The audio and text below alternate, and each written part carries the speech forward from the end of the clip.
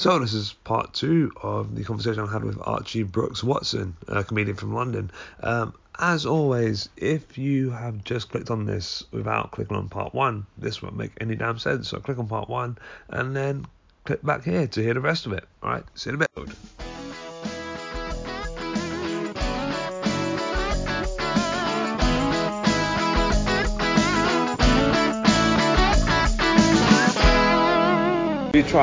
Did you ever used to try any poetry nights, or was it literally just you writing it for yourself?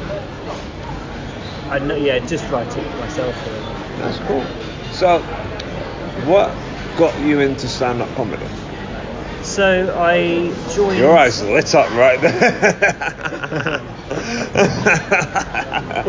That's the most excited I've seen someone when I asked that question. It's like, that's amazing, it's beautiful. Come on. Well, it's it's fond memories, I guess. Of I joined the Comedy Society at my university, and I saw the kind of talent that was being offered there. Yeah.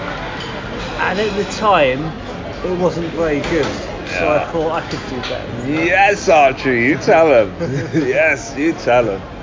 So, what happened then? So you joined the Comedy Society, and then I did a set in sort of like as part of a workshop.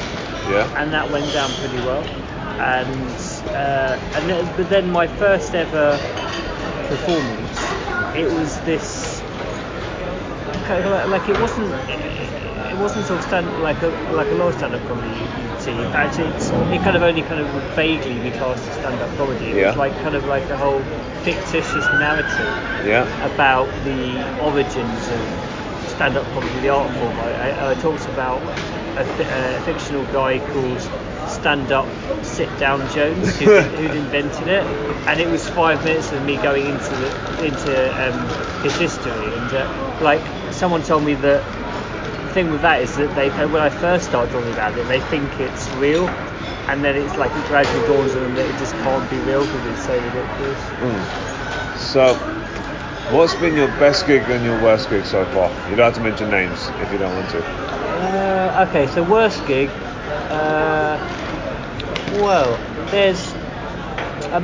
The first time I did the Blackout, I got booed off and someone shouted out, "Fuck off your shit." Oh. But I actually quite enjoyed that. Wait, you enjoyed someone saying to you, "Fuck off your shit"? Well, part of that. I mean, the whole being booed off. That is quite a fun. In a way, quite a fun experience. I don't think anyone else would see it like that, but fair play to you. So what is it about being booed off that you found quite exciting? Well, I guess it's kind of the same sort of reason as like just being in front of people and getting a reaction. Mm-hmm. It's kind of just a bit exhilarating, really. Okay. I could say that was my worst gig, but then there was like in terms of just like a sort of a really muted response, not even doing it. I did the Top Secret Comedy Club in Brighton, and that's like 20-25 people, all of whom have paid £5 to get in. And they just didn't really vibe with my style. Okay. They just silence for most of it. Oh God! Yeah. Who was on the bill with you? Ashy Scientist Surrey, yeah. Who did pretty well, actually. That's the only one whose name I couldn't recall. How do you actually get onto the Top Secret Comedy Club? You message Alexander Voodoo. Okay. He runs the one in Brighton, not the one in London. Yeah, one in Brighton. Okay, all right. Because there's one in London as well. Okay, cool. So, what's been your best gig so far? Best gig. It could be It could be multiple answers to this. It could be the very first one I did, Yeah. the one about the fictitious narrative, which it went down incredibly well. It was a great first gig to do. It was on my university campus. Yeah. Everyone seemed to love it, and it really felt like after that I'd started doing something that was that was special in my life, I guess. And there's like the last blackout one that I did. I went down very well, and I beat the 5 minutes. So. Good. There was one in Vauxhall Comedy Club. There were two people in the front row who were kind of like halfway between being sort of disruptive and being kind of really quite vocal about their enjoyment of the act. And at one point, one of them turned to the other and said, "This guy's too funny," but it was quite loud. So then I got a laugh just by reacting to it. That's cool. That was a great gig. So, what was it that actually got you wanting to do stand-up comedy? Because it's something that there's always a trigger for it, isn't there? Like a year or so before you actually do start properly thinking about it. What was it that triggered it for you? There's the fact that I went to my comedy society and I thought I could do better, but then I guess there's also a question of what I don't know what I feel that it's I don't know I don't actually have an answer to that question. No. What would you say? For me, it was, I think, this is at least about 12 years before, because I'm 28 now, right? This is at least about 12 years before I actually did it. So in 2006, I watched Dane Cook's Vicious Circle special. And I was watching it thinking, he's just talking to an audience and they're reacting. Yeah. That's insane. Not that anyone can do that, because he's got this insane charisma, whether you like Dane Cook or not. But it was literally just telling a story to an audience and they were laughing at it. I was like, okay, that's pretty cool. Kind of put it to bed. Fast forward to about 2016, I took my sister to go see Kevin Hart at Wembley Arena. Same thing again. I was like, this dude is just talking to an audience, talking to an audience, telling a story. That's something that I have done before in like presentations and stuff, but then I put it to bed. Right then, in about 2017, I can't remember exactly what it was, but I was watching. I was watching I took my dad to see John Bishop for his birthday at O2 Arena, and I just thought, right, I want to try this. How do I get onto it? So I did a little bit of research and I found a comedy course at City Academy, and they started taking people in May 2018. I was like, okay, cool, I'm going to apply for that, and I'm going to just I'm going to do a 6-week course and see how that goes. Then 6-week course starts, and I realise we're going to have a showcase at the end of it, and I decide I don't want to bomb at the showcase. I just did not want to dial my ass at the showcase. So the second week of the course, I decided to take myself off to an open mic afternoon in Hammersmith. Instant laughs, 2:00, Hammersmith. So that was my first ever gig. No audience, just myself, Ben Kavanagh, Chris Darwar and Nick Adamson, just sort of workshopping, I guess. Wow, there were 4 performers. Four performers including me, and no audience whatsoever. Okay, wow. That was my first gig. And I got up there with no notes whatsoever, did a 5-minute set, and they were, when I told them at the end that was my first time, they was like, wow, keep going, man, there's some good stuff in there. I was like, alright, cool, thank you. And here I am, like 200 and something gigs later, and still going. Okay. So what was your trigger? What was my trigger? That was a nice way to give yourself some thinking space there. I like that. Well, I mean,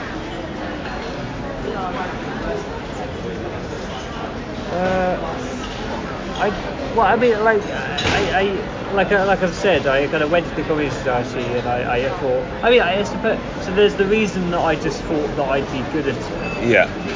As I was inspired, whereas you were inspired by looking at really good comedians. Yeah. So I was inspired by looking at comedians who I didn't think were great. Yeah. And wanting. So I think that's pretty much an answer in itself. But then also, I guess I'm thinking about why comedy. But I don't I never used to be into stand-up. Okay. Comedy. I think maybe like a lot of comedians, they've kind of grown up watching it. Yeah. But for me, it's only fairly recently that I've been quite passionate about watching stand-up. Okay. So do you prefer to go to watch it live, or do you watch Netflix and stuff? Actually, it's a mix, really. I like Stuart Lee's comedy vehicle series. I think he kind of really hit his stride in like the second and third series, and I can watch those kind of series over again. And I don't think he's as good now. So I wouldn't. Maybe I prefer to watch his old stuff rather than go see him live now. But then also obviously there's benefits to seeing a comedian live. Yeah. There's different experiences. Maybe kind of more informative. Yeah. Like if you're looking to sort of be inspired. I've put myself to see Tom Ward. Did you? Looking forward to seeing him. Oh, when are you seeing him? On the 27th. Oh, nice. Where is he playing? Comedy Store. Hey, nice. I've never actually been to the Comedy Store. Oh, right, okay. I've never been to it, so I've never done King Kong or anything like that. Have you ever done the Blackout? Never done the Blackout either. Have you done a gong show? I've done a gong show. I did like 2 when I was in Edinburgh this year. I did 2. What? The gong shows in Edinburgh? Yeah. I'm going to note these down. Yeah. So there's. I'll let you get your phone out and that. Yeah, it's out. Go on. Yeah. So there's the Ed Factor. Okay. And then.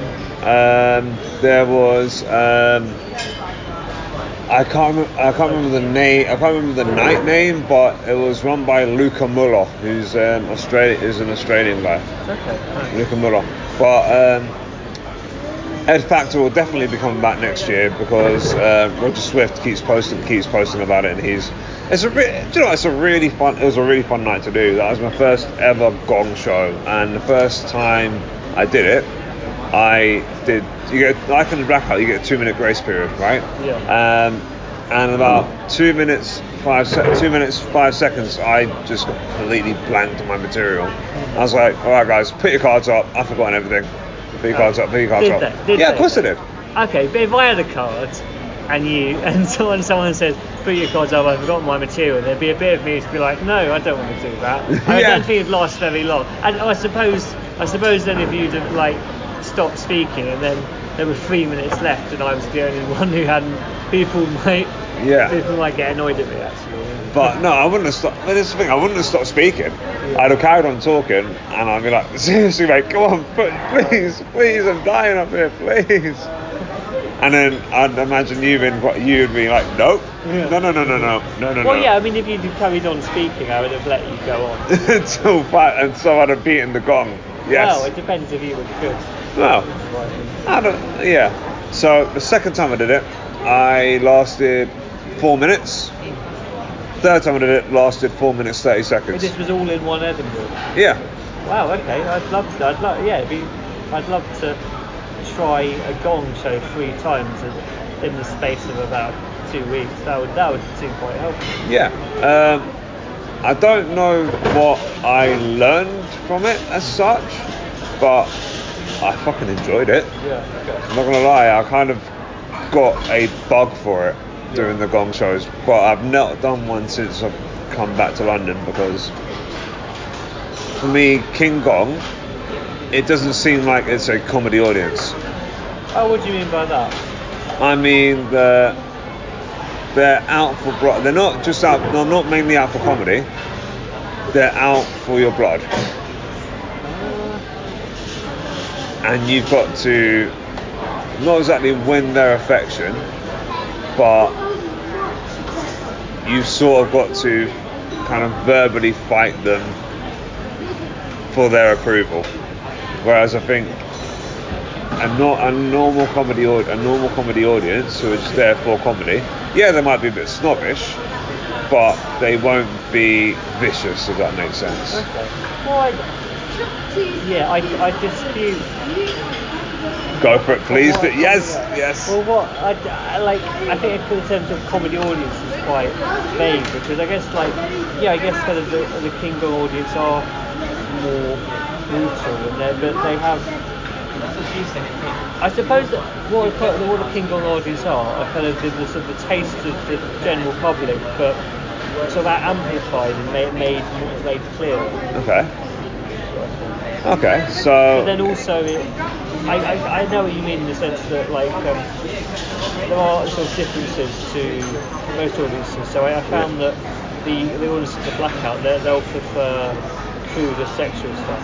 There is a comedian called Lucy Holbrook who's very good, and she went up there and her whole set was about the workplace and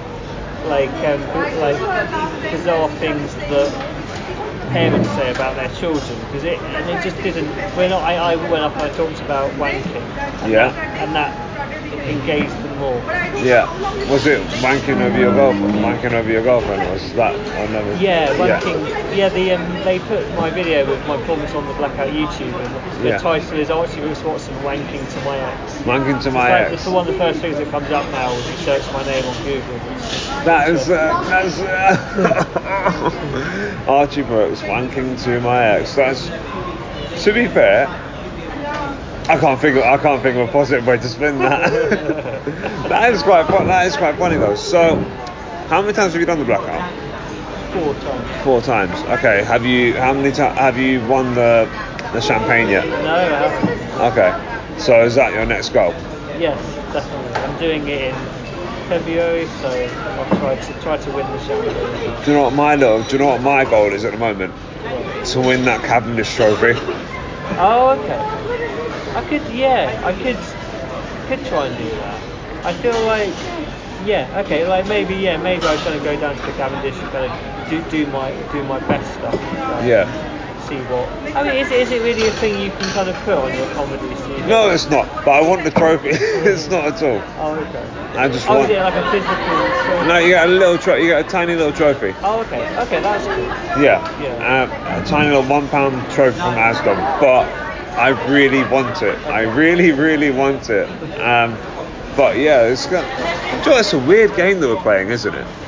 It's a really weird and fun game that we're playing, because I kind of do refer to it as a game, because we're playing for people's affection instead, and every night if we do get their affection and their love, we win that game. Yeah. If we don't get that affection, we lose the. Oh my god, I lost the game. We lose the game. Yeah. So, I'm sorry. I lost the game. Sorry. Yeah, I haven't. I suppose I've been winning the game for a while, since about high school, when I last heard that. Oh Jesus! I've kept that. I haven't lost the game in about 2 years. Oh right. Wow. And I played myself, Archie. This is so bad. Sorry. Right. So, what? You've seen my act, right? What criticisms would you give me? What constructive criticism would you give me? Right, so I remember you had a bit.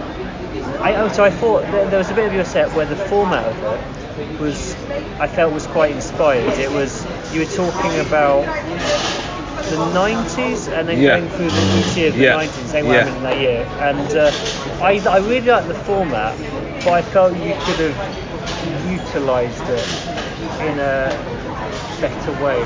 How? How do you think? Like by maybe like thinking of each year that you mentioned and what follows with it, and then thinking, is like on its, if I just told this joke on its own and without any of the context of the other ones, would it still land? Does that make sense? Would it still land? Okay. Yeah. So think about other things in that year of the 90s that could work essentially, or maybe tell a story of why that thing's important to me, maybe. Yeah, I mean, I suppose just kind of keep brainstorming. Okay, anything else? I mean, mind me, that's kind of one of the things that I definitely remember about your sets. I saw you at Laughable. That's the only time that well, apart from, I think, way back at Monty. So I remember you kind of came up after my performance and shook my hand and said you really liked it, which is very nice of you. Thank you. You're welcome. You're welcome. I'd have to be reminded of other parts of your stuff. Okay, all right. But yeah, thanks for that. That's really good. Like, because I'm kind of doing this mainly to learn, because that's what you need to do here.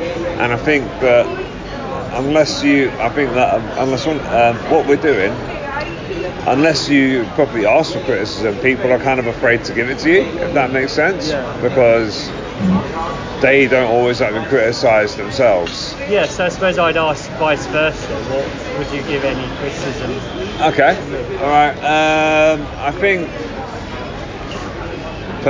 think maybe be a little bit more animated on stage. Okay, that's interesting. So a gig yesterday.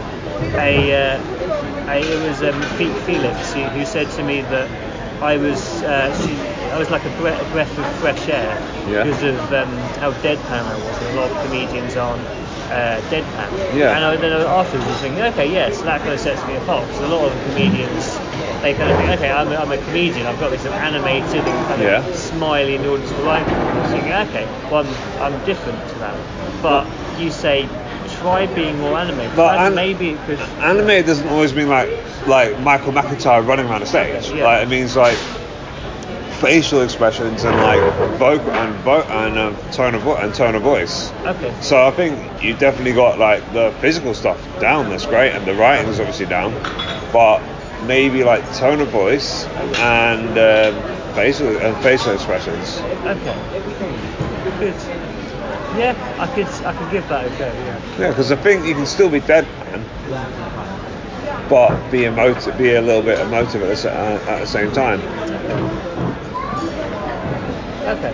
Yeah, that's interesting. I'll give that a go then. Yeah. Sweet. Where are you gigging next? So this evening I'm gigging at Cuddles for Trouble. Yeah. That's an odd name, Cuddles. I don't know why they call it that. No. Cuddles for Trouble. Well, comedians are stereotypically troubled people. Yeah. I'm not talking about yourself or myself, obviously. But maybe the type of night that they're trying to run is quite a supportive and embracing night. So that would be the cuddles, and the troubles are what the comedian is feeling when they're going off the stage. Okay. Right, do you know that, or is that? No, I don't know that at all. I've never thought of it until literally you just asked me right now. So that was literally on the spot thinking, and it could be true, it could be complete bullshit, but it's going to be out there on the ether when this thing comes out. So seamless segue, A Clockwork Orange. Oh yeah. I love that film. It's my favourite film. Okay, why is it your favourite film?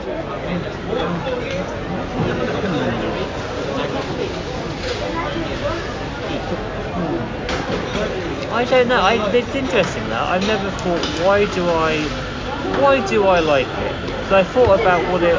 I'm writing about it for my dissertation. I thought about like what it kind of its symbolism and its sort of the use of like cinematography and lighting. And I think why is it? It's okay. So one of the things I like it is the main character Alex is. Like in the first half of the film, before he's put into prison, he rapes and kills. But he's, despite that, a likeable character. They've somehow managed to get. Like I've seen it sort of at the cinema when he's like there's a point in the film where he kind of sort of comes across sort of a man he's wronged in the past. And the man doesn't recognise him. And he's in the bar, and he's singing. It's like singing a song, which kind of notifies the man that he is the same person, the man who wronged him in the past. And I've seen it, and like when he's doing that, people in the audience going, "Oh no!" They actually feel sympathy for him, despite the fact he's such a bastard. Okay, so what do you think inspired Kubrick with that film? The book. I'm reading the book at the moment. Oh, it's based on a book? Yeah. Oh, Jesus. I genuinely did not know that. So the book inspired him. That would make sense. That would make sense. Right, so what does Kubrick manage to do to put his own stamp on the film despite it being an existing book property? Well, first of all, apparently there's sort of an ending of. So I haven't finished the book, but the ending of the book is if people don't like it, it's kind of like an addition to what you see in the film. So Kubrick took that away. He changed the ending. But he also.